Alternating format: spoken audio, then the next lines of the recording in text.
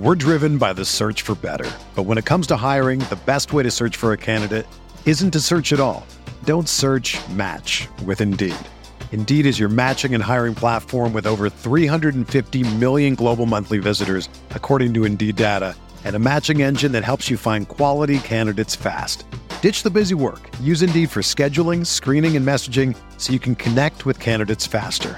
Leveraging over 140 million qualifications and preferences every day, Indeed's matching engine is constantly learning from your preferences, so the more you use Indeed, the better it gets. Join more than 3.5 million businesses worldwide that use Indeed to hire great talent fast. And listeners of this show will get a $75 sponsored job credit to get your jobs more visibility at Indeed.com/Blue Wire.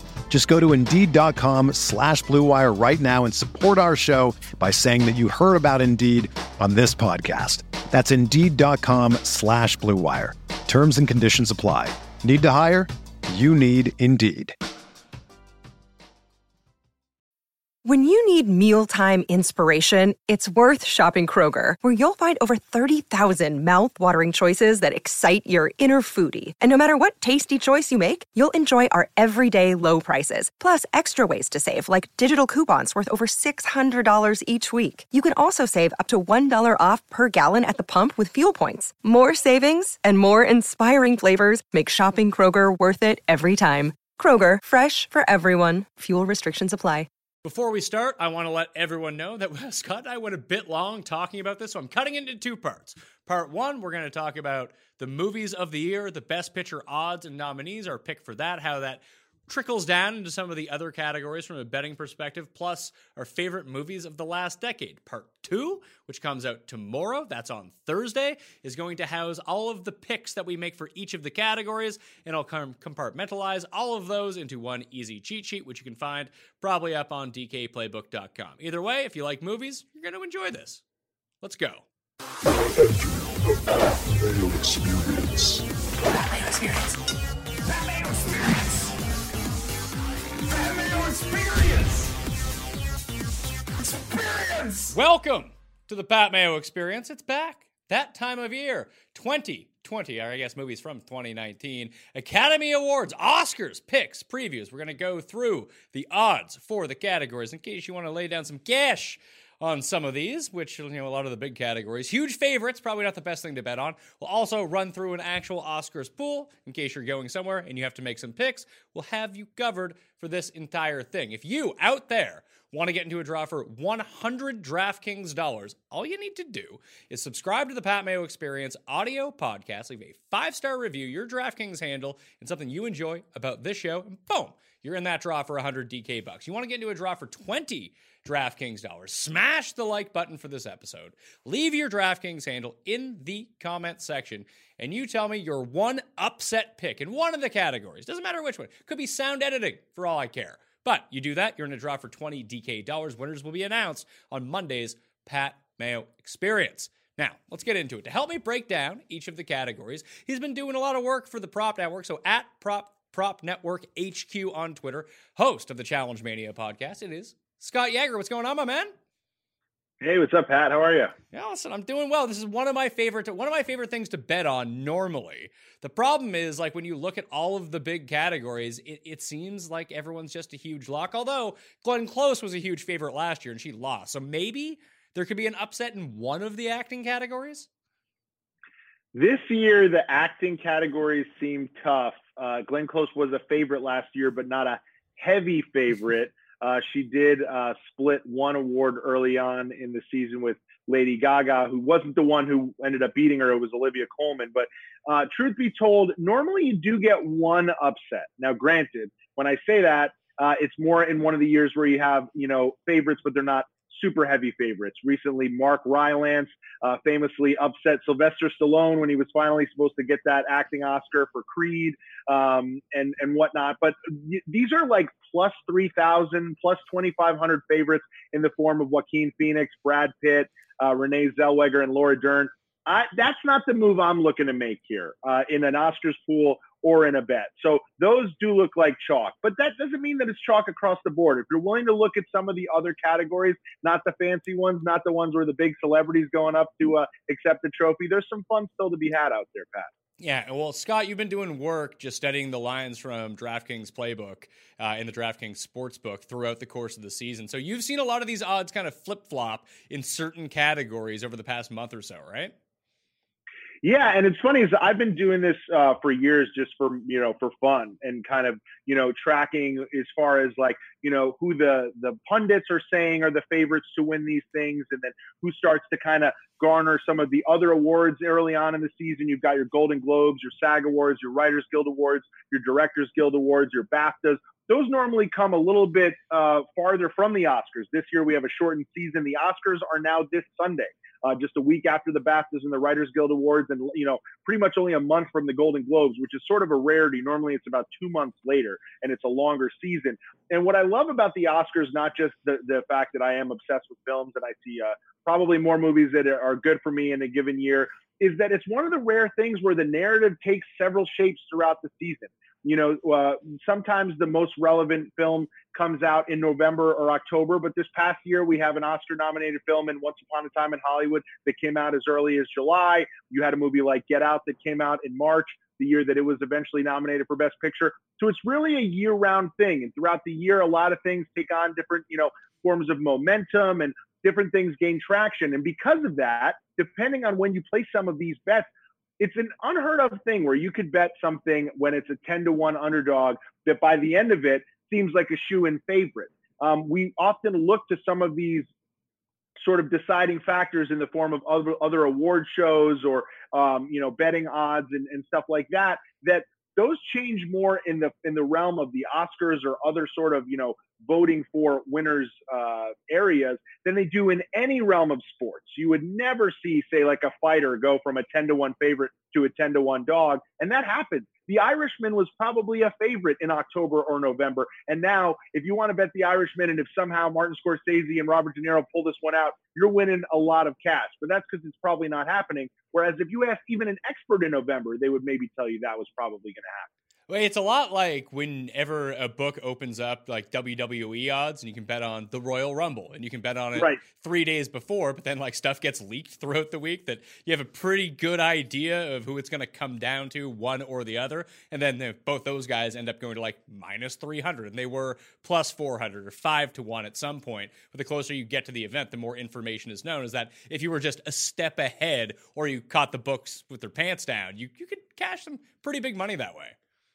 That's what I've been trying to do. It's funny with the WWE analogy. It's often like, I don't know who this is, but there's some sort of whistleblower, deep throat out there, some writer on the inside who decides to leak stuff to the gambling sites the day of the pay-per-view once it's officially on the board. But until then, it's kind of a crapshoot. With this, it's not rocket science because they're different voting bodies.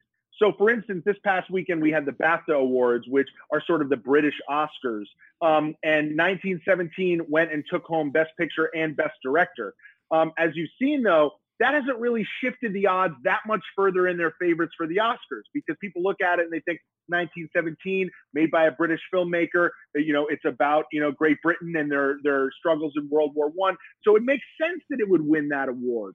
And so you kind of look at that and it's not the predictor that, say, the Writers Guild Award might be for that category. Similarly, with the Writers Guild Awards that took place this past weekend, you had Parasite win Best Original Screenplay in a category that did not contain Once Upon a Time in Hollywood because Quentin Tarantino is not in the Writers Guild. That was not eligible.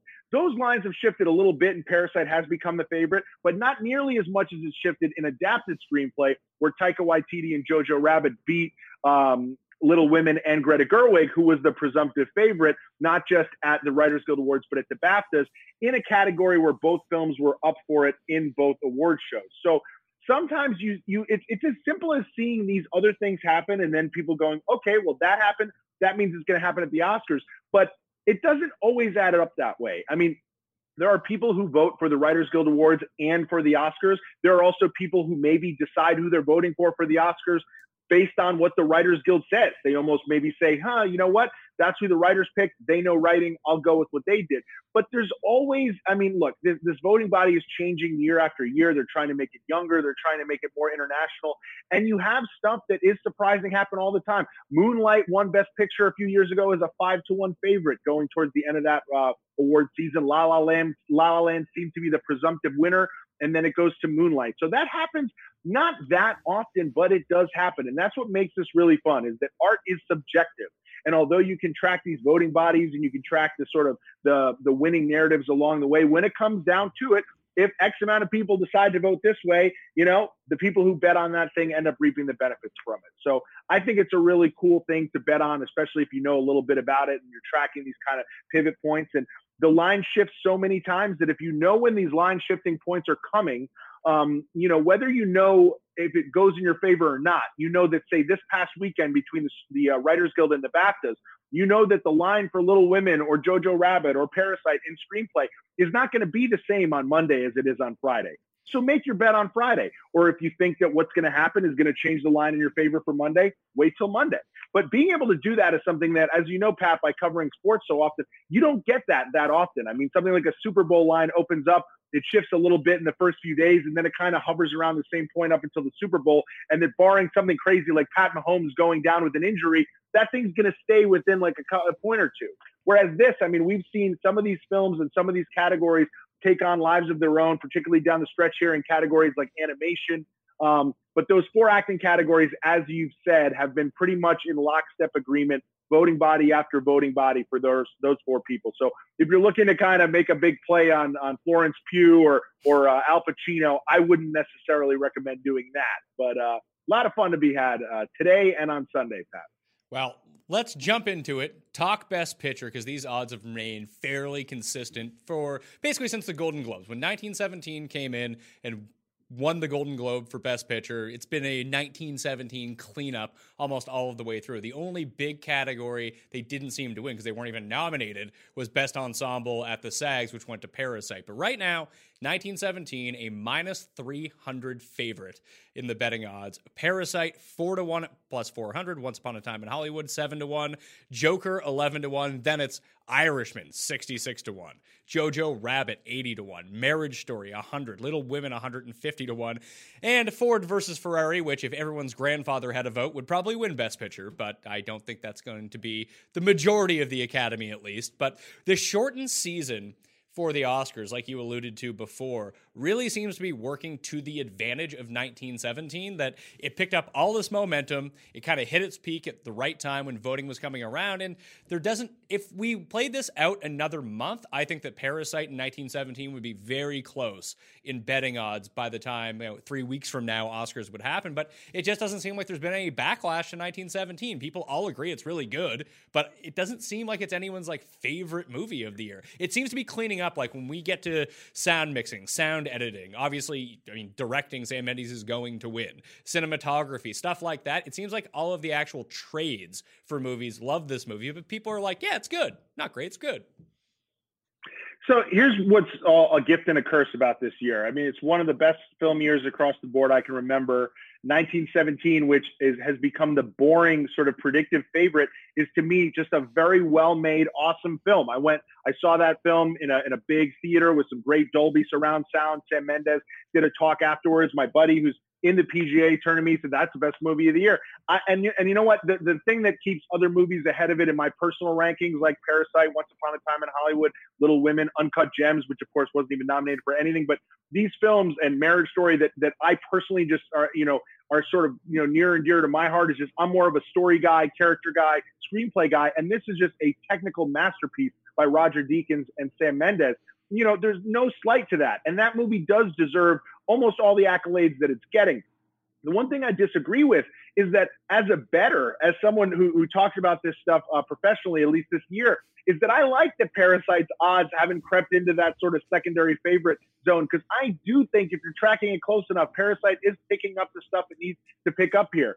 In addition to the Screen Actors Guild Ensemble Award, which in the past few years has meant almost nothing, because Hidden Figures won recently. Black Panther won recently. That didn't necessarily lead to larger things at the Oscars for either of those films. What it did for Parasite, though, was it reminded everyone that people really love this movie, including the acting branch, which is one of the biggest branches in the Academy. The actors love this movie. The celebrity actors love this movie. They're out there stomping for this thing. They're tweeting about it. They're going and taking a bunch of pictures with Bong Joon-ho at these parties and these events and stuff like that. And this movie has done a really great job about being out there. You know, a lot of negativity is now surrounding this type of campaign because it was created by Harvey Weinstein, who of course is the worst person in the world. But something he became famous for is these late season awards pushes that got movies like Shakespeare in Love into the driver's seat and had it beat a movie like Saving Private Ryan, which wasn't necessarily doing the glad handing that Harvey and Miramax and Shakespeare in Love were down the stretch. Neon, a small studio that is representing Parasite, is out there doing it and doing it heavily and well for them. They're on the cover of magazines. They're showing up on talk shows. My social media feed, granted, I've been out there stomping for Parasite as well, so maybe that's why, but Parasite is showing up in my news feed and Twitter feed almost on an hourly basis, and they're showing me every single clip from the New York Times and everyone who thinks it's the movie of the year. In addition to the SAG Ensemble thing, what stands out to me this past weekend that was huge for Parasite was everyone had Quentin Tarantino and Once Upon a Time in Hollywood penciled in as winning original screenplay. And Once Upon a Time in Hollywood was not eligible for the Writers Guild Award. Parasite and Bong Joon-ho and his co-writer, whose name escapes me, goes ahead and wins that, but also wins at the BAFTAs, where Once Upon a Time in Hollywood was also the favorite. It is now the betting favorite to win screenplay. I think that between the Ace Eddie Award that it won earlier this year, by the way, and a lot of people are saying, well, 1917 isn't going to win an editing award. There's no editing in it. Between the Editing Award, which is another predictive category for future Best Picture winners, as well as the Screenplay Award, I do see a narrative where Parasite picks up Best Foreign Film, Best Editing, Best Original Screenplay, and although Sam Mendes gets the recognition for Best Director and Roger Deakins for Cinematography for 1917, that Parasite does take the trophy home at the end. Every time I say it out loud or think about it, I get goosebumps, the same goosebumps I got when they won the SAG Award. I'm telling you, this is why I like it, because if I was out here talking to you about a plus 110 slight underdog or a minus 150 favorite, to be like, okay, who cares? The fact that they're still plus 400 or plus 350, depending on where you're placing your bets, it still is something to have fun with. In those pools, your uncles and your aunts and your neighbors, they might still be picking 1917, and the way to pick up a pool, especially if you do those weighted pools where Best Picture is worth more, might be to pick Parasite. I really still think on here, Tuesday of Oscar week, I think Parasite takes home Best Picture. Well, you and I are in lockstep with this because I actually bet Parasite plus 400 to win. I think we're going to see a reverse. That's what I got it at too. I think we're going to see a reverse Roma situation where you said, like, Mendes ends up winning Best Director, which it really looks like he's going to do. Roma ends up winning Best International Feature. Parasite is most definitely going to win that. I think it's the biggest favorite of any category on the board. But there's something, it's not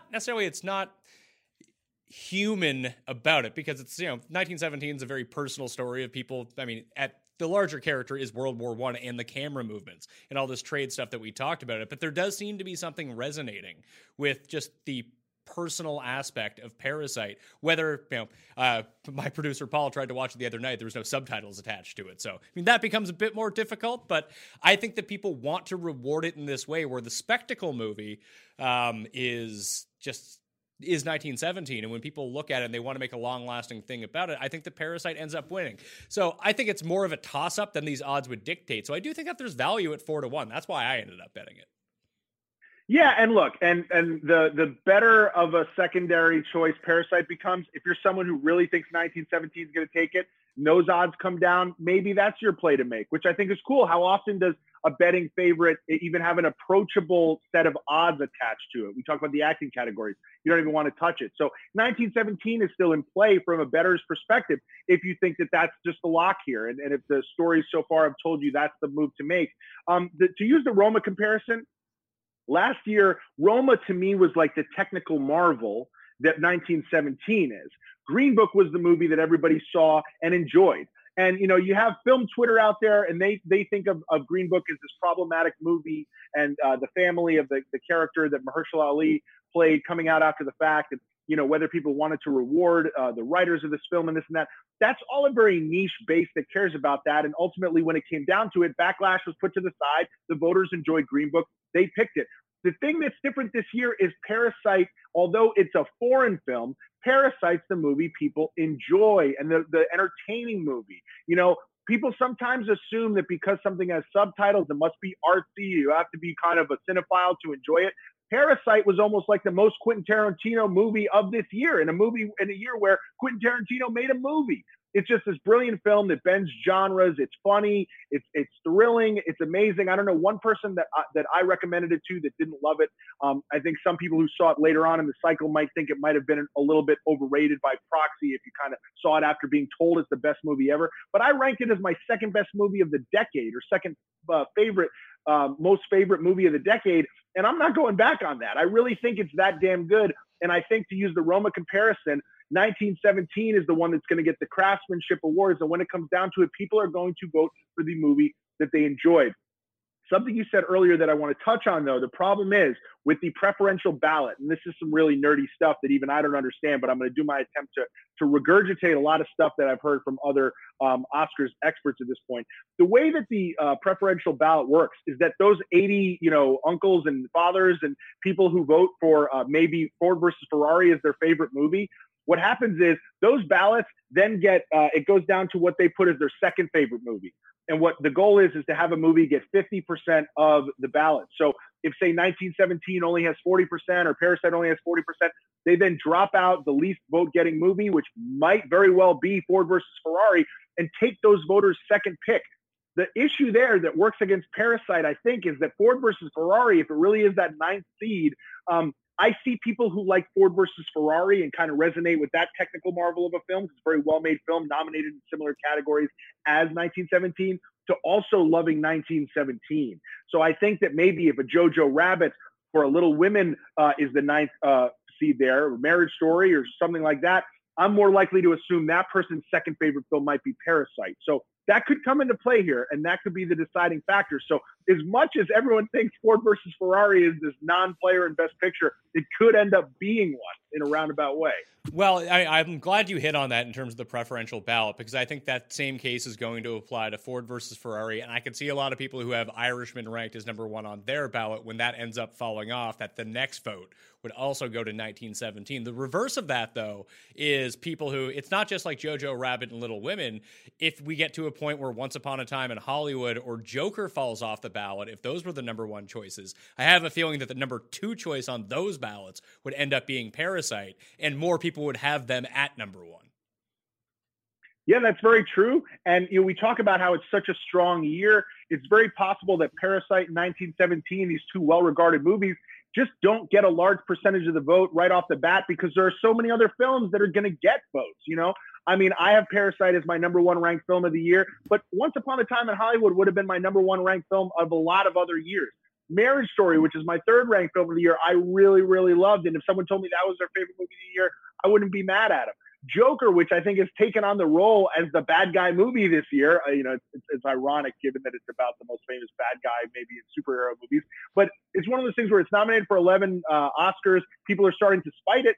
It's still a good movie, and it's still a great movie by superhero, quote-unquote, film standards. I think Todd Phillips did a great job, and I think that we almost want to have a villain in a year where we don't have one. There's no Green Book this year. There really is no Shape of Water, which to me wasn't a villain movie because you have Guillermo del Toro behind it, but became this boring Best Picture pick that year. We don't even have that. To me, any of these movies winning, by maybe with the exception being Ford versus Ferrari, which again is still a pretty damn good movie, I think deserve it. So it's really interesting to see. Those preferential ballots are definitely going to come into play. I wish somehow, some way we could ever see transparency here. It'd be so fascinating to see like who came in second, third, fourth, et cetera, and what comes into play. And until then, we can all just talk about it to death without actually knowing anything.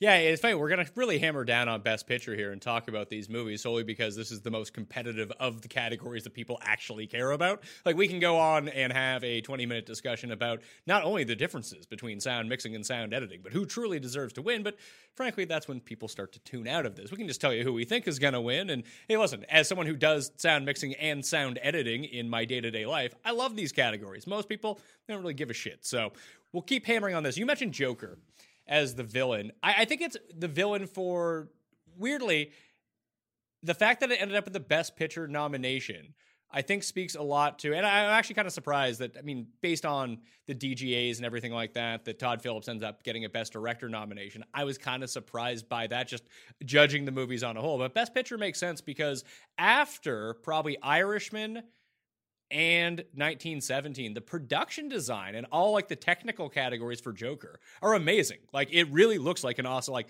visually, it's an awesome movie. When the problem I have with Joker is I don't even know what it's about. Like, it seems like it has a whole lot of ideas. The performance in it is fantastic, but once you get to the end of it, spoiler alert, like, did this even really happen? Like, who cares at that point? It seemed like they didn't really want to commit to taking one thing seriously, but they wanted to throw a really bunch of dark themes at you.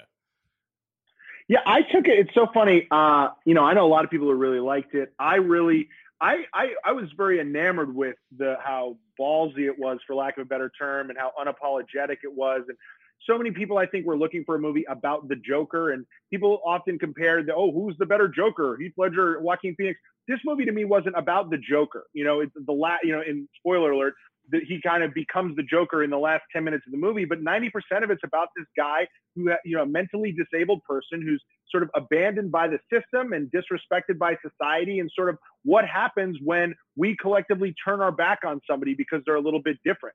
And, that of course ends up, there's some Batman tie-ins here or there, and you see, kind of how they have that through line there. But this movie was a lot darker, and to me, a lot more important for the current day and age than say just like a origin story of the Joker with like a couple of, crime caper kind of B storylines in it would be. Because of that, though, it's very haunting. It's tragic. And it's one of those things where when I got done seeing it the first time, I was like, that was very well made. I'm very impressed, and I never want to see it again. And I did go back and watch like one scene of it again. But it's one of those things where I was very impressed. Again, production design, costuming, cinematography, the score is brilliant and probably will win. It's one of the favorites in that category. Joaquin Phoenix is unbelievable and an all-around great acting year, I think. And I'm in no way upset that he's going to take that award, even though personally, again, the performances would speak to me a little bit more based on their kind of grounded in, what just kind of how they're more a little bit close to home, or sort of Leonardo DiCaprio and Adam Driver, though a little bit more real than Joaquin Phoenix, who I think had a little bit more room to play with, given that he's on this, this grand canvas that is the Joker, or Arthur Flick. So I think the Joker is one of those things where when you look at all the superhero movies, quote unquote, for lack of a better term, that people would have loved to have seen get 11 nominations, your Dark Knights and, your Black Panthers and whatnot. And even in the same year that Avengers Endgame spoke to so many people, that this is the one that got the 11 nominations.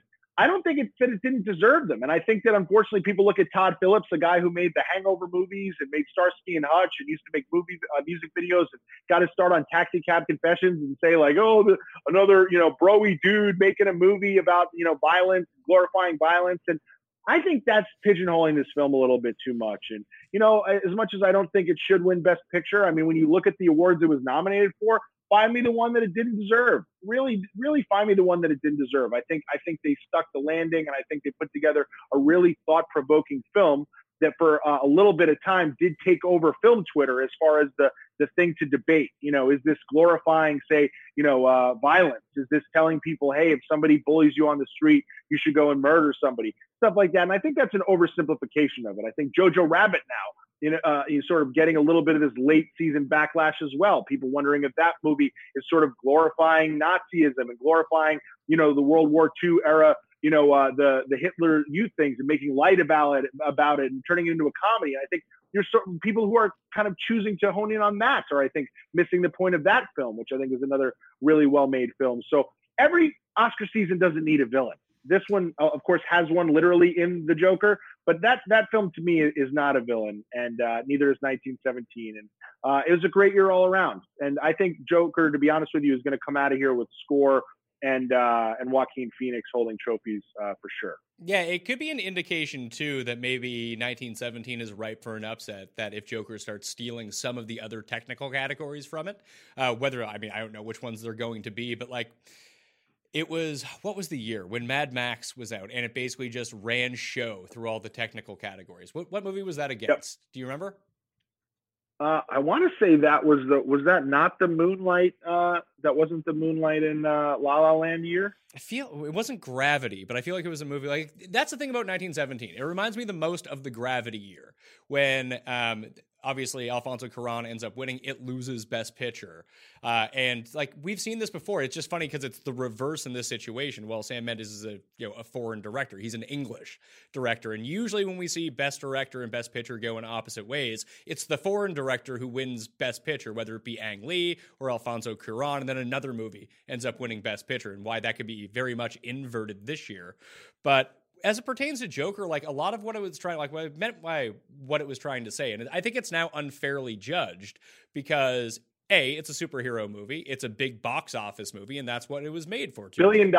To get people in the seats, which it definitely did. And that actually plays a lot to the Oscars as well, being like, we want people to tune into this. We might as well have movies people have actually seen. And we've seen that happen over time. But now it's being judged against like the peak movies of the year and really broken down into ways that are probably unfair for how, when they originally set out to make this movie, maybe this is not what they were thinking about. But you talk about how it focuses on mental illness, it focuses on violence, it focuses on like income inequality within larger cities and how that affects the population as it pertains to mental illness. It just feels like it didn't hammer down on any of those one things. It just threw a lot of ideas at the table and made them as dark as possible, where something like Parasite really hammers home on these things. And that's what elevates Parasite above something like Joker.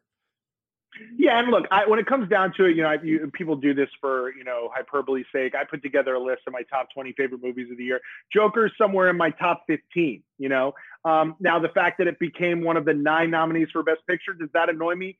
No, because, again, it's in my top 15 favorite films of the year. And some of the ones I have above it, Uncut Gems and Booksmart and even Avengers Endgame, like I get why those movies are maybe not going to be nominated for Best Picture. So when you start to rack up some of these technical categories, the fact that Joker was honored, would it have maybe been one that I nominated for Best Picture? Probably not, but it's not as upsetting to me as, when this, and I hate to kind of kick somebody, not when they're down, actually she's at an all-time high after that Super Bowl halftime performance. So I think this is a good time to mention Jennifer Lopez for the longest time this season was this shoe-in for a Best Supporting Actress nomination.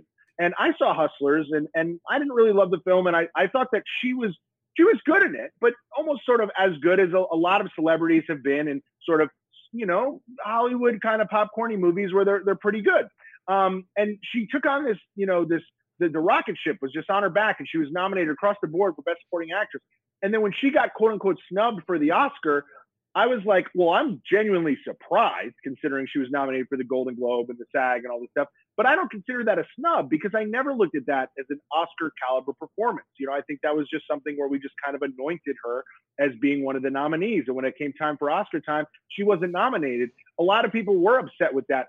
Joker, by the time the Oscars rolled around and I kind of had it penciled in as one of these nominations after I had seen all the nominations that had gotten before, I kind of like, I would have saw it as a snub because clearly, even though I don't necessarily look at it as a Best Picture caliber movie, it has, by garnering so many nominations in so many areas, it was definitely one of the best, most well-made movies of the year that spoke to a lot of people. It takes a lot of people to see a $1 billion movie and to really stick. I mean, the fact that this movie came out in October and now all the way here in February, it's still a favorite in some of these categories speaks to it. So I think people are grasping at straws. I think in another season, in another year, where you had more problematic films to hang your hat on, I think people would be saying, oh, Joker was one of the more thoughtful movies of the year. Joker actually had some of the more serious and more three-dimensional themes to it. I think people started to spite the Martin Scorsese sort of, what's the word? Mimicry is the most sincerest form of flattery. I think it's clear that Todd Phillips was inspired by King of Comedy, Taxi Driver, a lot of that stuff. I wonder in a season where he's not competing directly with Martin Scorsese, does that bother people as much as it started to seemingly bother people? I thought it was really cool to see a movie about the Joker told through that lens of sort of 70s auteurism and dirty, gritty New York filmmaking. So I love that when I saw it. And then I go online and I read that people are annoyed that he stole Martin Scorsese's aesthetic. So, I mean, I think it's kind of a weird thing that maybe 3 years ago, if it's competing against, as you mentioned, a Green Book or even a Gravity or this or that, maybe it's different. Maybe it could have been the exciting movie of one of those years. In this year with a lot of exciting movies, it becomes the problematic one.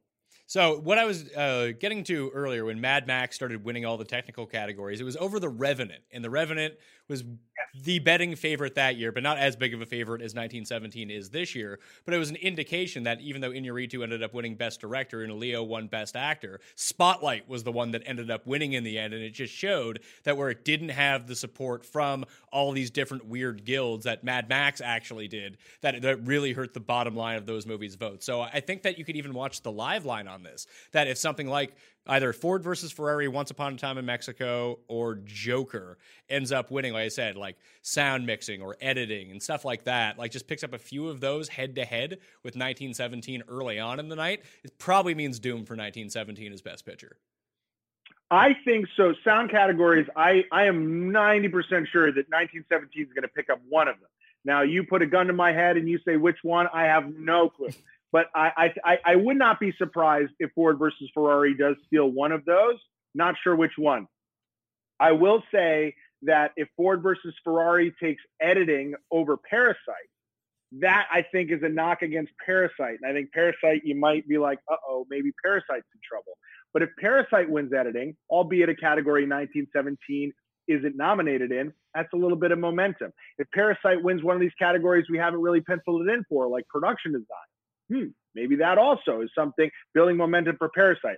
The big indicator early on, depending on how early in the show they air it, Best Original Screenplay. If Parasite still wins that is, so in the history of films, it's very rare that a film win Best Picture without winning an acting award, editing, or screenplay.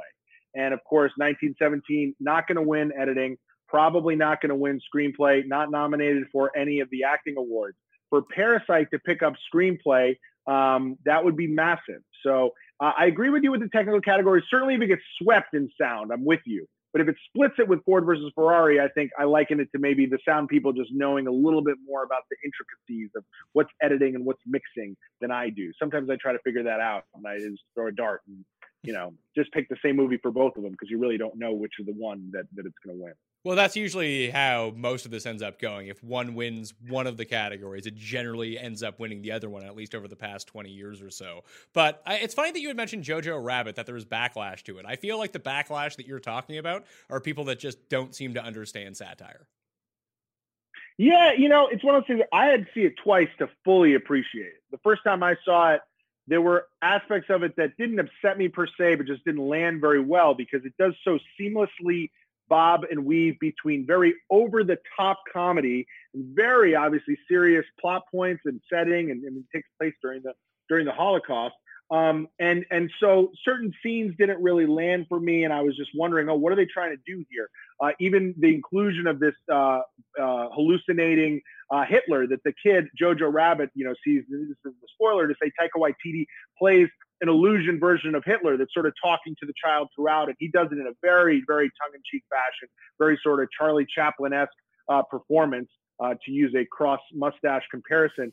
And the first time I saw it, I came out of it saying, wow, I really respect that movie, but I don't know if I feel the way I'm supposed to feel about it. Second time I saw it, it really landed, and I really got what they were trying to do, and I really got that what they were doing was putting us as an audience in the mindset of a child during that time period. You read so much about this period now, and you're wondering, like, how could this happen? How could they get so many people on the hook? And the protagonist of this movie is a child who throughout the whole movie is talking terribly about Jews and writing a storybook about how he hates Jews and this and that, and finds a Jew hidden in his house and wants to kill her. And you wonder, it's like, how could this is this kid evil? And it's like, no, this is a kid. This is his circumstance. This is the life he was born into. He's literally sent to a camp where they are treating Hitler like the king of the Boy Scouts. teaching them to do missions and stuff like that. The same way kids here in America learn how to get merit badges and whittle and this and that and untie knots. They're doing that, but with, instead of untying knots, it's Nazis, and so it's this movie where if you look at it on the surface, yes, is it probably not the best to make light of the Holocaust and to tell even jokes surrounding movies like this. But, the same way Quentin Tarantino, I think, did a great job with Inglourious Basterds. There are different ways to approach these things to kind of make elements of history come out a little bit differently. And, in a time period where I think people could maybe take a step back and look at something that happened not too long ago and wonder how the hell did this happen and how did they brainwash so many people? This is a way in through the child and through comedy that I do think gets a lot of points across that I haven't seen a movie get across. Some of the tragic elements of this film are really well executed. And I think that, if you kind of go into it thinking, how dare they, you're never going to be able to appreciate any of that because you're just annoyed at a little bit of the comedy and certain elements of it. But if you go into it thinking that the comedy is a vessel to get a point across a point of view that you can't really get to through just straight information and straight seriousness and whatnot, I think you appreciate it a lot more. So I'm not going to tell anyone, hey, you got to love this movie, but I do think people are missing the point, as you said. One of the big things, and I think you actually hit this on Twitter, and I've been saying it on the show, is that I put off watching 1917 until I was able to go see it in theaters and really enjoy the experience, just because I knew how the movie was made. I didn't really know much about it besides, the unique visual style that it would have. But I knew that the sound was going to be really good for it. I knew the visuals were really going to be the essential part of that movie. Whereas I watched Parasite at home. I just sat down and watched Parasite one night, and it was fucking incredible. But there's an experience to going to the theater that you kind of need to see 1917 in that way. You see it in IMAX, even better. You probably don't need to see it in IMAX to really enjoy it as theater versus home, as long as you have the surround sound. I think that really does add to the situation. I feel like if The Irishman wasn't released on Netflix, it would still be in contention to win Best Picture. Yeah, I go to see a lot of the films in theaters because I go to a lot of screenings here in New York. I'm in the Screen Actors Guild, and I get to go to a lot of films with talks afterwards and whatnot. So I actually end up seeing, I saw Marriage Story in a theater. I saw Irishman in a theater. First thing I said, I'm like, I know this is going to be impossible for anyone living anywhere other than LA or New York, but if you can see Irishman in the theater, see it, because look, it's still a long movie. Don't get me wrong, but it's a 3 hour and 40-minute movie that feels like about, 2 hours and 40 minutes, whereas at home with the cell phone and with things, taking your attention span and this and that, I can imagine it feels like 3.5 days. So, it's one of those things where we live in a different day and age where if something's on Netflix, that's probably going to be how you watch it. And if something's too long on Netflix, it's going to feel a lot longer. And if Roma, a movie that, again, I would argue would have been a really great theater movie, I think that seeing subtitled films in a theater is very ideal because, to me, something I don't think we realize we do as film viewers at home is how often you look away from the screen, even if it's for a second, to see if you got a text or not. When you're watching a movie in English, you cannot be looking at the screen and you get the point. If you're watching a subtitled movie and you look down for a sec, you literally don't know what the person said. You don't know the difference between let's get out of here and I'm dying. It's literally, you have to read it to know. So a movie like Roma, I think last year, probably wasn't as enjoyable. I know me and my wife, it took us 4 sittings to get through it. It's like a horror movie for a pregnant couple. And we watched it when my wife was about 6 months pregnant. It took us 3 days to watch that film. I think going to see a movie in the theater, I know it's tough for a lot of people to do. I know it's really expensive. In addition to the screenings I go to, I'm also a member of AMC A-List. So I pay, flat fee, $20 a month, and I can see up to 3 movies a week. I try to see as many movies in the theater as possible because I don't trust myself to enjoy them to the fullest when I'm at home. And so the other thing that's cool about seeing movies in the theater, depending on when you see them, is if you see a movie towards the beginning of its sort of hype train, it really, I think, affects the way that you are able to appreciate it. I know that people who watched Parasite sight unseen or watched it maybe with a couple of recommendations feel a lot stronger about it than somebody maybe now saying, okay, I'll watch it. After 300 people say it's the best movie ever, you sit down, you watch it on Amazon, you're like, it was good, but come on, your best movie ever. And so I think that, same thing with The Irishman, these other Scorsese movies you're used to watching in the theater, and now you're watching one at home. And I think that that's an experience issue that we're having nowadays that is one of those things you'll never know why somebody voted a way that they voted. But I do think that the way that films play on screeners now does really affect, maybe how they do. Green Book, Shape of Water. These are movies that are probably going to play the same to somebody on a screener as they do in the theater. There's no like downgrade in enjoyment level. Whereas, 1917, other than movies that I would say I'd love you to get ahead of the hype train, see it when it came out, or not have something spoiled for you, like maybe in Once Upon a Time in Hollywood. The two movies out of the Best Picture nominees that I would say the most important to see in theater are 1917, just based on, the sheer scope of it and how great it looks and sounds and everything like that. Ford versus Ferrari, similar deal. And then The Irishman, because you're not going to just look at your phone 40 times in the 6 hours that you're watching the movie. And there are some boring parts of the movie, but I think that we're just more accustomed to watching movies and just sitting through it and taking it for the experience that it is when we're in a dark room sandwiched between two other people and you can't move. You're on your couch. The minute something starts to get a little bit of a lull, you're like, let's see what Pat Mayo's saying on Twitter. So, I do think that plays a part in it. I do think that hurt The Irishman. I think it hurt Marriage Story as well. I think if Marriage Story comes out in the, beginning of Oscar season, maybe a nice weekend at the end of September, does a theater run and is like the big, I don't want to call it a romantic comedy, but relationship movie that people go to see. And what I think maybe it takes on a new life there. And I think that maybe is a favorite for original screenplay for Noah Baumbach, and maybe Adam Driver even is more of a contender in the actor race, or Scarlett Johansson, who I genuinely think is 50 times better than Renee Zellweger was in Judy, a movie that absolutely no one has seen. So I have no idea how this happens, because I don't know a single person who has seen Judy, and yet she is a 30-1 favorite to win Best Actress in a film that I think even those of us who did see can say, it was good, It really reminds me of Glenn Close from last year, who was nominated for a movie and was an overwhelming favorite in a movie I legit don't know a single person who's seen it. I saw that movie on a plane, though, and that movie is 10 times better than Judy is. Even The Wife is like a kind of interesting movie, and I thought, what Glenn Close did was very interesting in that film. But Judy, I just like, it's very paint by numbers biopic. It's like, there was a movie this year that came out called Dark Waters, starring Mark Ruffalo. It was directed by Todd Haynes, and I saw a screening of it, and it's so funny because this is a movie that 5 years ago even would have been like nominated Best Picture, Best Director, this, that, whatever. It's a very kind of paint by numbers kind of it's not about climate change, it's about water pollution and whatnot. So it's got a cause at the center of it. It's very like kind of eye-opening story. It's a very kind of legal drama. Mark Ruffalo plays a guy trying to get to the heart of this issue in the southern area of the states, and there's this great kind of performance by Bill Camp, somebody who's getting diseased by the water, and this movie would have been in the old sort of Oscars template, just Oscar bait. And this year didn't get touched by any nominations whatsoever. To me, I thought Judy would have been similar, where it's like, okay, this is a biopic that would have landed in, 1999 or even 2007. But this year, good luck, Renee. Sorry. But no, she's getting all of it.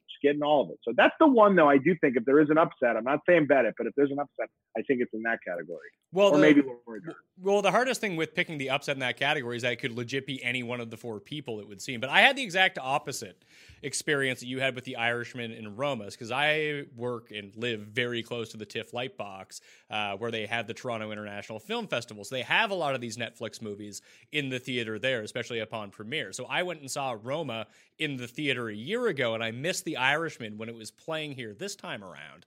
So I watched Roma in the theater, I watched The Irishman at home, and I had the exact experience. It wasn't even the checking of my phone. It was the stopping and starting, and just the initial, like, I'd be on Netflix, I'd click on The Irishman, I'd look at it, be like, 3 hours and 40 minutes. I was like, well, I don't have 3 hours and 40 minutes right now. So I just didn't start it for the longest time. And eventually I had to be like, well, I want to watch this. Just, fuck it, let's do it. Let's just start it now, see how much I can get through before I have to go to work or I have to go pick up my son from daycare. And when I have the TV in the room where I take care of my son, so if he's around, can't really watch much because he's just making noise the entire time. And I do want to sit down and watch it. But I find it really strange, and I get that Martin Scorsese wants to make a movie, but there is no movie that would have been better geared for a 4-part series than The Irishman. Like, it was almost cut into 4 parts as you went through it. Yeah, there's actually a really cool thing that online, it was going around online when the movie came out, that like these are the points to turn it off if you want to watch it as a series. I just think that, look, you get Joe Pesci out of retirement. You got De Niro and maybe a swan song role. You've got Pacino, him and De Niro reconnecting for a film, which they don't do too often. And again, Scorsese and this huge budget. I don't know that, because remember, the budget based on the de-aging technology, which we can argue for days over whether it worked or not. This thing was like a $200 million movie. they're getting that from Netflix, not to get the what's the award that it would be up for, miniseries award at the Emmys. That's not a $200 million venture for old Netflix. They're coming hard for that Best Picture win. You know, they want that legitimacy. That's why they're going behind auteurs and filmmakers like Noah Baumbach. That's why they're letting Mike, not for Best Picture, but they're letting people like Michael Bay do whatever they want with $1 bajillion. And that's why you say, hey, Scorsese, Pacino, Pesci, De Niro, what do you need to make the movie out of the source material you found in this book that you guys really got behind? I think, yes. Does it work better as a miniseries? Sure. But like, are we doing a podcast about Chernobyl now? No. You know, we're talking about the Oscars. And I think Netflix, as much as Martin Scorsese, want to be in the conversation. If you're gathering that team of folks, it's for the Oscars. It's not for the Emmys. Look, Martin Scorsese's done TV before. You know, he was involved in Boardwalk Empire for years. So it's not something he's scared of. It's not something that's below him. But for this collective team and this collective budget, I think it's Oscars or bust. So you can probably get around that, though, because the movie was released in theaters in order to qualify for the Oscars to begin with. And I know that they wanted to get people to sub to Netflix to watch this. But if you put it in theaters as a complete movie, and I don't know the actual regulations behind this, but then keep it as a movie, I guess, for now. But like once Oscar season is over, is there a cut where I just think more people would end up. There's so many people who are so pensive to watch it because of its length and the time that they have at home that if it was like Mastermind or Mindhunter, that, you know, it's 4 episodes, they're all 45 minutes each. And the thing is, they'd probably end up binging all 4 of them in a row if that was the case, because you just need to be hooked into it. I just think that there is a timestamp on this. And I know what you're saying about, you know, putting it out there to win Best Picture. It's in the movie conversation. It's huge budget, huge stars. The draw of it's huge. But if you just released it as a movie one way and then released it on Netflix another way, I don't think that would actually take away from it being a movie in terms of awards recognition, would it? Well, so the one that jumps out at me that when this happened, I was very confused is when the O.J. Simpson doc that was like an 8-parter on ESPN or whatever it was, and then it's just up for the Oscar. I thought was really weird. But I do think there are qualifications. Look, you read during the off season of the Oscars where all you hear about the Oscars are people complaining about this rule or that rule or should we add this award or not or whatnot. People would pick that apart. If word got out that they were going to then repurpose something as a miniseries, trust me, the qualifications of it, whether it legally kept it out of the race or whether the stigma and the kind of the pieces written about it just started to bother people. There has become this thing, and this is what Netflix is trying to break down by bringing in Martin Scorsese's and Alfonso Cuarón's and this and that. They're trying to make movies so good that it doesn't matter that they're Netflix. But there still is a division between the Christopher Nolans of the world and the Steven Spielbergs of the world and the Sam Mendes of the world who want you to go and pay $20. They don't care about the $20, but they want you to go into a theater. They want you to have 3 hours during the day. They want you to go buy your popcorn, buy your soda, and see it in the way that they intended. That's what they think movies are for. Now, granted, if you can't do that in the 9 months of that cycle, sure, watch it on Netflix, watch it on HBO if you need to.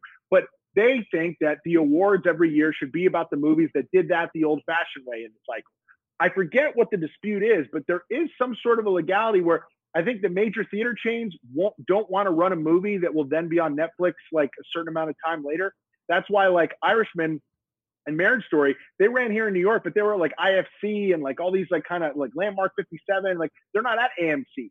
And there's like a weird pushback between these conglomerates where they're like, hey, we're not going to like give your movie all these screens and this and that if then 2 days later you're going to let people watch it for free. So I don't know necessarily who the dogs are in the race and the horses in the hunt and this and that and who's fighting for what, but I do know that there is a lot there. I agree with you. Wouldn't it be perfect if a movie like The Irishman or Marriage Story could come out, be in every theater near you for say 6 to 8 weeks? Great. We all got to see it. And then when we all see it and great, we saw it in the spirit, which it's intended, then our grandmas and grandpas who don't want to leave their house can watch it on Netflix. Or maybe if we don't get to it in the 6 to 8 weeks, we conveniently get to watch it on Netflix. Why does it have to be one or the other? Why does it have to be it's a theater movie or a Netflix movie and nothing in between?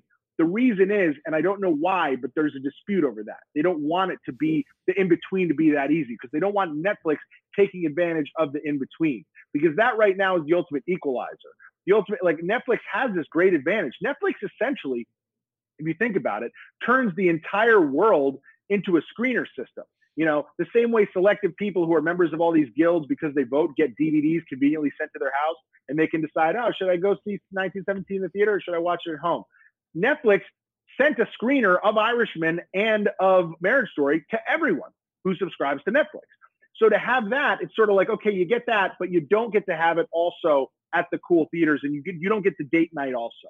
Date night's going to be saved for Rocket Man. Date night's saved for Little Women. If you go into the theater and you're on a date night, you don't get to maybe see Irishman or Marriage Story because they have you at home. They have you when you wake up in the morning and you're lazy, you turn on the TV, you can watch Irishman. We don't want to let them have both just yet because that's when I think really they'll take over the whole thing, I think. It took us over 50 minutes to talk about Once Upon a Time in Hollywood, which is really sad because it's probably my favorite movie of the year. Yeah, I've seen it 5 times. I was watching it. I had it on mute when I was just recording a podcast before I hopped on with you. I think it might certainly be the most rewatchable movie of this year. I love so much about it. I feel so bad that it looks like, besides Brad Pitt, who I feel great about, this movie is not going to be well honored. But again, it's such a great movie year. If it loses Best Picture to Parasite, I had Parasite above it on my rankings. So it's one of those things where it's just a tough year. But I really love this movie. I will say the thing that this movie, it sucks because you want there to be something to see in July besides Ant-Man. But the thing I think that's working the most against this movie is the fact that it came out in July. And I think that people kind of not forgot, but there's like a muscle memory with this stuff. And, it comes out in July, but it doesn't necessarily come back around in like reviewable form. Like I said, I've seen it 5 times. That's because I have it on a screener. Whereas like someone who loved it in July and maybe saw it twice in the theater like I did, you're probably not going to get to watch it again on Blu-ray again until like now or whatever. So it's like, I think that sadly, that's not the time to drop your Best Picture favorite, any earlier than October, really, maybe September. But they're letting you know. It's just like, that's a movie that everyone loves. But, maybe it's because of movies like Parasite being loved slightly more. And maybe it's because movies that aren't as beloved, but are fresher in our minds, like 1917 and even Little Women, because they came out later. I think that's the problem that Quentin and Once Upon a Time in Hollywood are having, unfortunately. But I love that movie so much. So there's a few narratives that could be at play here because it took us this long to talk about it. We both loved the movie, but it seems, and everyone I talked to seems to have loved the movie as well, that maybe it's not controversial to say that you really like it. There's no like buzz to be made like, oh, you know what I think is a great movie, Once Upon a Time in Hollywood. It's like, yeah, I know. Like, you don't need to tell me that. I went and saw it opening night kind of thing is the reaction that you get from most people. People are plenty familiar with Tarantino, everything like that. But there is a bit of stuff at play here. Like, if you consider Jojo Rabbit a World War II film, which it is, but it's just a different spin on it, World War II films and war movies in general tend to perform well at the Oscars overall. So maybe, although it's about World War I, 1917 and Jojo Rabbit could potentially steal a few votes away from each other. Or 1917 with the older demographic, old man vote, along with Ford versus Ferrari, could potentially steal votes away from each other. Parasite, maybe it's a bit too new for some of the viewers. And the big thing historically at the Oscars is the Oscars love movies about movies, and this is what this is. That maybe we're sleeping on it just a little bit, that maybe it's more popular than we think. Here's the problem. I think that anyone who loves Once Upon a Time in Hollywood loves Parasite. And I think that, so I honestly think it's Parasite that is stealing the thunder from Once Upon a Time in Hollywood. And I think without Parasite, you have Once Upon a Time in Hollywood becomes the sort of war movie or easy to vote for movie or late end stretch movie in 1917, boring. Quentin Tarantino is the renegade filmmaker. Ironically enough, I think this is the most approachable, accessible movie he's ever made. I think that, for 90% of this movie, it's essentially just like an old to late 1960s Hollywood and just a character piece about an aging stuntman and, average kind of actor navigating his way through TV roles and guest spots. And to me, that's a world I enjoyed living in. It then has the big finale. I don't want to give anything away. That's very Tarantino. But I think in a weird way, Bong Joon-ho and Parasite made like a full-on Tarantino movie, one that's, really great. And I don't want to diminish it by kind of saying he stole it because he didn't steal it. I'm just saying that like when you talk about the way that movie ends and how it kind of goes off the rails and the sort of things that Tarantino is sort of associated with, violence and stuff like that, great dialogue. I think in a weird way, this was the wrong year for Tarantino to step back and make a movie where he really sat in the pocket because, like, for instance, I think like in Inglourious Basterds, it maybe has like a better chance of knocking off a Parasite because it's sort of more in line with that as far as like how brash it is and how unapologetic it is and how Tarantino it is. What I love about Once Upon a Time in Hollywood is sort of probably what is causing it to not be the movie that all the cinephiles are waving the flag of, because Parasite is sort of the more perfect example of that. You know, it's the one that through and through, from shot one to the last shot of the film and word one to the last word, is just going for it. Whereas Quentin Tarantino had the restraint in this film to make a love letter to Hollywood for 3/4 of the movie and then round out with a finale based on the Charles Manson murders that intertwines everything together and goes like full on Tarantino for about 30 minutes. And to me, that is exactly what I wanted. But unfortunately, that might not be the recipe to combat everything else that we have in this fantastic year of movies.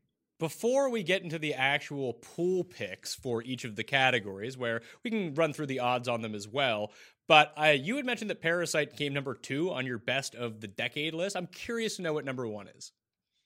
Social Network, from, I believe the year is 2010. 2010, the first year of the decade, which is one of my favorite years of the decade. There were a couple films from that year that wound up on my top 20 list. Inception and The Town also were on the list, but Social Network's a film that I loved at the time, but has really aged well, particularly because the subject matter has become such, I mean, when they made that film, it was, it's about Mark Zuckerberg and Facebook. And now that is like such a huge part of just like our lives, not just our lives, because it was already a big part of our lives as like a, you know, on your phone kind of thing. But just think about it. You turn on C-SPAN and Mark Zuckerberg is out there talking, you know, it's a privacy issues. And the fact that, you know, that movie got there so much before. You have talk about being in the pocket. To see a guy like David Fincher, one of my favorite filmmakers, who makes films like Fight Club and Zodiac, and this is him using that skill set, the Mindhunter skill set, but about a movie about Facebook and Trent Reznor and that haunting score that he's used for movies like, of course, Gone Girl, and then recently on the show Watchmen, but again, about a movie about Facebook. Aaron Sorkin, I think, doing his best work ever. You've got people like Rooney Mara and Andrew Garfield before they became megastars. And of course, I one of the great performances ever by Jesse Eisenberg. I thought he was robbed that year. The film was obviously robbed that year. And I think that, you know, you watch it again with the director's commentary, or you watch people talk about it on a podcast like Rewatchables or something like that. And it really, to me, it's a movie that has gotten better with age, but was already an A, and now it's like an A+. And so I had that at number 1. I was trying to compile a list like this myself, and I didn't I'll pull it up so I have it. I didn't really hammer. I just kind of did like, went back and thought about it. Like, what were my favorite movies of the year? And I didn't end up putting it in the list form. I think The Master is my favorite movie from the 2010s. Interesting. Yeah. You know, what's funny about that is, so I loved aspects of that film. But I remember the totality of, and again, when people talk about that movie, speaking to them, I don't disagree. Similar to Phantom Thread as well. But with Paul Thomas Anderson, sometimes movies, I feel like, you know, to me, the bar is so high that just because I didn't love that movie, it almost knocks it down below further, because I'm like, oh, wow, I thought I was going to love this. And I liked it. I really love what Joaquin Phoenix did. But I remember me leaving and not being like as enamored with it as I thought I would be. So it's an interesting pick by you. I've seen it on a lot of people's lists. I've seen Phantom Thread again on a lot of people's lists. But that movie also, to me, didn't speak to me as much as I thought it would, based on how much I love some of his other work and some of Daniel Day-Lewis's other work. But interesting. Yeah, I pulled up my list just to give you just a quick context. There's 2 movies from this year that are on this list. So I'll just run down really quick. And again, I made this list and immediately I posted it, and people are like, what about this movie? What about this movie? What about this movie? And like, they're all right. And they're all great movies. And so this is a stupid exercise, but just for S's and G's, I'll let your audience know. So I had The Social Network, followed by Parasite, then Get Out, Sicario, Arrival, Inception. And then 7th, I have Once Upon a Time in Hollywood. At 8th, I have the first Scorsese movie to show up, the only one actually, Wolf of Wall Street. 9, I have Looper. Then 10, Edge of Tomorrow, I think a really underrated movie that, depending on who you ask, is called Live, Die, Repeat now. 11, I have Gone Girl. 12, A Star is Born from last year. 13, The Town. 14, Drive. 15, Lady Bird. 16, Moneyball. 17, The Martian. 18, Hell or High Water. 19, the aforementioned Creed, the Rocky reboot by Ryan Coogler. And 20, Black Klansman, with right now currently sitting at 21, so the last one out, Marriage Story from this year, a movie that I really like and think it was actually more rewatchable than a lot of people think. So yeah, just to give you a context there, so I had it right in front of me. Well, so we have a lot of crossover on that list, except for one movie, which is probably the worst movie I've ever seen, which is Drive. I fucking hate Drive. It is terrible. I just rewatched it and it holds up. I really so. Do you know what holds up? It's a movie about mood. Nothing good happens in that movie. The first scene is awesome, and the rest of the movie is terrible. So here's the thing about that movie that I liked at the time and I liked now and everything. And to be honest with you, Nicholas Winding Refn, when I saw that movie, I went to a junket. I interviewed him. I interviewed Albert Brooks and whatnot. And I was like, this guy's going to go on and be a great filmmaker and make all these great movies. And he hasn't made a movie that I've liked since. But this is the one. You talk about like staying in the pocket and Tarantino having restraint. This is like the most restraint he's ever shown it as a filmmaker. And again, you talk about the mood or the tone. That's his bread and butter, is like the look and stuff. And he nails it for this movie. But it's very simple through line narrative. It's just like, this guy who doubles as a stunt driver and getaway driver. And then he gets into the wrong stuff with the wrong people. You got great supporting performances by Albert Brooks, Ron Perlman, and what's that, Bryan Cranston. And you got Christina Hendricks from Mad Men. I said it's almost like when they came out with the movie, I was like, it's like he went on watched the Emmys and he's like, all right, give me someone from Mad Men, give me someone from Sons of Anarchy, give me the guy from Breaking Bad. And Ryan Gosling, to me, by the way, there's a great performance by Oscar Isaac in this movie before he became a megastar. He's like the guy who comes home from jail and he's Carey Mulligan's boyfriend. You go rewatch that and you're like, that's really cool to see him. I love when like casts age well. Like you go back and it's like a draft class. Like I always say, like Black Hawk Down is like one of the best like draft class cast, but so Oscar Isaac there. And to me, like, I'm a huge Ryan Gosling fan. So this to me is like this mega star performance by him, very toned down. He's normally known for his fast, quibbling dialogue and his, his kind of ability to, smooth talk the ladies and stuff and your crazy, stupid loves of the world. But so I get it. It's not for everyone, but I really, really like that movie. Yeah, you could have replaced Ryan Gosling with a cardboard cutout of Ryan Gosling, and it would have given the same performance. But the way that you talk about that movie is the way I feel about Ex Machina. It's also another Oscar Isaac movie about like just 25. Getting. I love the premise of that movie, and like if you want to buy low on a cast, you have Oscar Isaac, Vikander, and Brendan Gleeson all in the same movie. Yeah, no, that was one of the movies that. When I made this list and then people said, what about this movie? What about this movie? So it inspired me to literally round it out to 50. And so I put Ex Machina at 25. I really like that movie too. It's so hard to do of the decade list because it's one of those things where everything's in context. It's like in a great year, you see a lot of great movies and movies just don't have the time to speak to you. Drive came out in a really down year, by the way, because what I did was to start this project is I went back and I looked at because I always do a top 10 or 20 of every year. And I went back and I found those for all these years. And I was like, okay, mathematically should probably be about 2 from every year, whatever. And that year it was like Moneyball and Drive were like the only movies from 2011 that really spoke to me. So the ones from that year that I'm looking at right now that I got on my sheet, like Moneyball, Fast 5 came out that year, Cabin in the Woods came out that year, Bridesmaids. I think that Tinker Tailor Soldier Spy is my favorite movie from that year. Wow, interesting. Yeah, Warrior I think was 2011 as well, I believe. But Tinker Tailor Soldier Spy again was one I really wanted to love because I was like in my like the heat of my Tom Hardy phase, and then I come out and comes out this great cast and this and that, and it just didn't. I didn't love it as much as I liked like say Munich or something like that. There was something missing from it. From that movie, but I remember aesthetically liking it a lot. But yeah, it's splitting hairs. Like every movie you just said, I really liked. It's one of those things where you're talking about of a decade. I mean, I see 50 to 100 movies a year, so you're talking hundreds and hundreds of movies.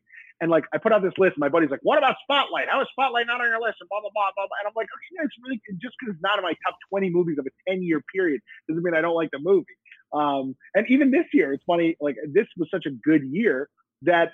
Like you start ranking the movies and someone's like, oh, what do you think of Knives Out? I'm like, oh, it's like my 13th favorite movie of the year. What? You didn't like it? I'm like, no, there's only 12 movies out of the whatever movies I saw that I have above it. I still really like the movie. So. Yeah, no, we have a couple good crossovers on there. I really liked Arrival too, and I really like Edge of Tomorrow. That's on my like short list of like movies to whittle it down. But like something like The Master and Phantom Thread, being a big P.T. Anderson guy, that the initial viewing of it wasn't, I mean, it's not to say it wasn't great. I enjoyed both movies a lot, but the more I watched The Master, the more it got better for me. And I didn't love Inherent Vice all that much. Like, it was not even on the short list, but something like Phantom Thread, like the expectations of that movie are so skewed because when you see it, it's basically a comedy if you take it that way.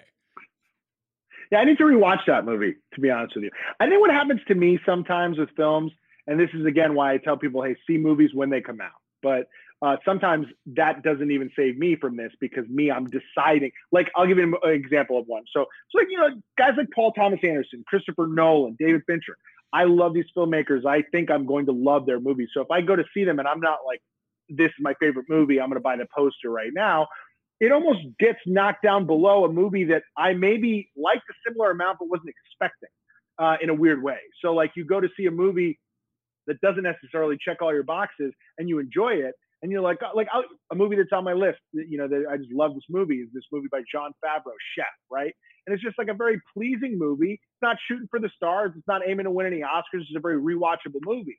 And like, is that like a better movie than Phantom Thread? Probably not. But like, I went to see Phantom Thread, 70 millimeter, Lincoln Center, day it came out with my other buddy, loves PTA, Daniel Day-Lewis, etc. And I didn't love it, which means I like hated it. So it's like Interstellar, like I had it on my calendar for a year, like it was, a holiday. And then I went out and there were aspects of it I liked, but I didn't love it the way I loved Inception or Dark Knight or whatnot. And so it felt like I hated it because I didn't love it. So sometimes expectations get in the way when it comes to filmmakers or actors and stuff like that. And that, I think, happened to me with both of those PTA movies. So I need to rewatch both of them, especially Phantom Thread. Yeah, so the only other three I'll chuck on there that I really like The Favorite from last year. That was my favorite movie from last year. And a lot of this has to do with like personal taste as well. Like, like you seem to be skewing very much like, if you like Drive that much, and even some of the other movies that you named, it's more of like how does this movie make you feel? What is the mood that is captured? Does it articulate that properly? It seems to be like very much on your vibe. Like, I really like dark movies that are also kind of hilarious. So like, I have Whiplash, Nightcrawler I really loved, which I think is just both are in my 50. Yeah, love both. Yeah, I really love Nightcrawler. And I think that Mad Max, just as a enjoyable, like, it's the best action movie of the past 10 years, I think. So I have, you know what I think is better as an action movie per se, if you're going to use that term, than Mad Max Fury Road, is Mission Impossible Fallout. But I liked Mad Max Fury Road as well. Again, was told it was like this transcendent, amazing film that I liked it, but I just didn't think I liked it as much as everyone else. So I felt like, wow, this can be everyone else's movie and I'll be okay on it, But now looking back on it, it is very, it's very straightforward, So, look, a lot of outliers come into play and a lot of weird circumstances. As I mentioned, like I saw Drive, I got to sit down and interview Nicholas Winding Refn and Albert Brooks and stuff like that. That might have played a part, and so it's one of those things where if I caught that movie on an airplane, I probably would have not liked it as much, But those movies you just mentioned, Whiplash, I have on here. I have the Mad Max Fury Road. I have at 37. But again, anything after 20, I'm kind of just chalking up to like honorable mentions, I guess. Cabin in the Woods I have at 50. A movie I want to shout out because it's really small, but I think people need to watch. It's called In a World. It's a movie by Lake Bell about voiceover acting. Uncut Gems made my list. Zero Dark 30, which I think we all are supposed to like not like anymore because I guess it like I rewatched it like about 3 weeks ago. Holds up and is still very good. That's one of the most like intense and just entertaining theater experiences I've ever had. I remember seeing that movie and saying, this is one of the best movies I've ever seen. And then I think once you've seen it, that a little bit of that digresses, but again, a very well-made movie that I think was robbed for Best Picture that year. A little movie that I don't think anyone saw a few years ago that I really loved, actually, is called Patriots Day, directed by Peter Berg, starring Mark Wahlberg, about the Boston Marathon bombing. Check out that movie. Really good movie. All right, let's jump back. Let's jump back into the Oscars for this year. This year, weird. Are we talking about this year? You don't want to know if. I could talk about this for. I could talk about this for hours. We might need to come back on and just hash this all out. We'll do it best in the millennium, and I'll have to argue why not only is There Will Be Blood way better than No Country for Old Men, Mulholland Drive is better than No Country for Old Men too. But we can save on that. We can stew on that for a little while. That's going to do it on part one of the 2020 Mega Oscars preview with Scott Yager. Give Scott a follow on Twitter at Shot of Yager. Tomorrow on the show, we're going to go category by category and make our picks for each of them. If you're filling out a pool at home, you can find the cheat sheet to that, but we got it all covered, plus a few of our favorite bets from some of those weird auxiliary categories where, frankly, most of the money should end up being made. For upsets, far more likely in those categories than the big categories. And if you just have a pool pick you want to put $20 into because you're going to a party, make it super easy for you. Remember, if you want to get into a draw for 100 DraftKings dollars, subscribe to the Pat Mayo Experience audio podcast, 5-star review, DraftKings handle, something you like about the show, and for the $20 giveaway, smash the like button for the video, leave your DraftKings handle in the comment section. Tell me what upset you think is going to happen at the 2020 Oscars. That'll do it for me. I'm Pat Mayo. Thanks for watching. I'll see you next time. Pat Mayo Experience! Experience! This is the story of the one. As head of maintenance at a concert hall, he knows the show must always go on. That's why he works behind the scenes, ensuring every light is working, the HVAC is humming, and his facility shines. With Grainger's supplies and solutions for every challenge he faces, plus 24/7 customer support, his venue never misses a beat. Call quickgrainger.com or just stop by. Grainger, for the ones who get it done.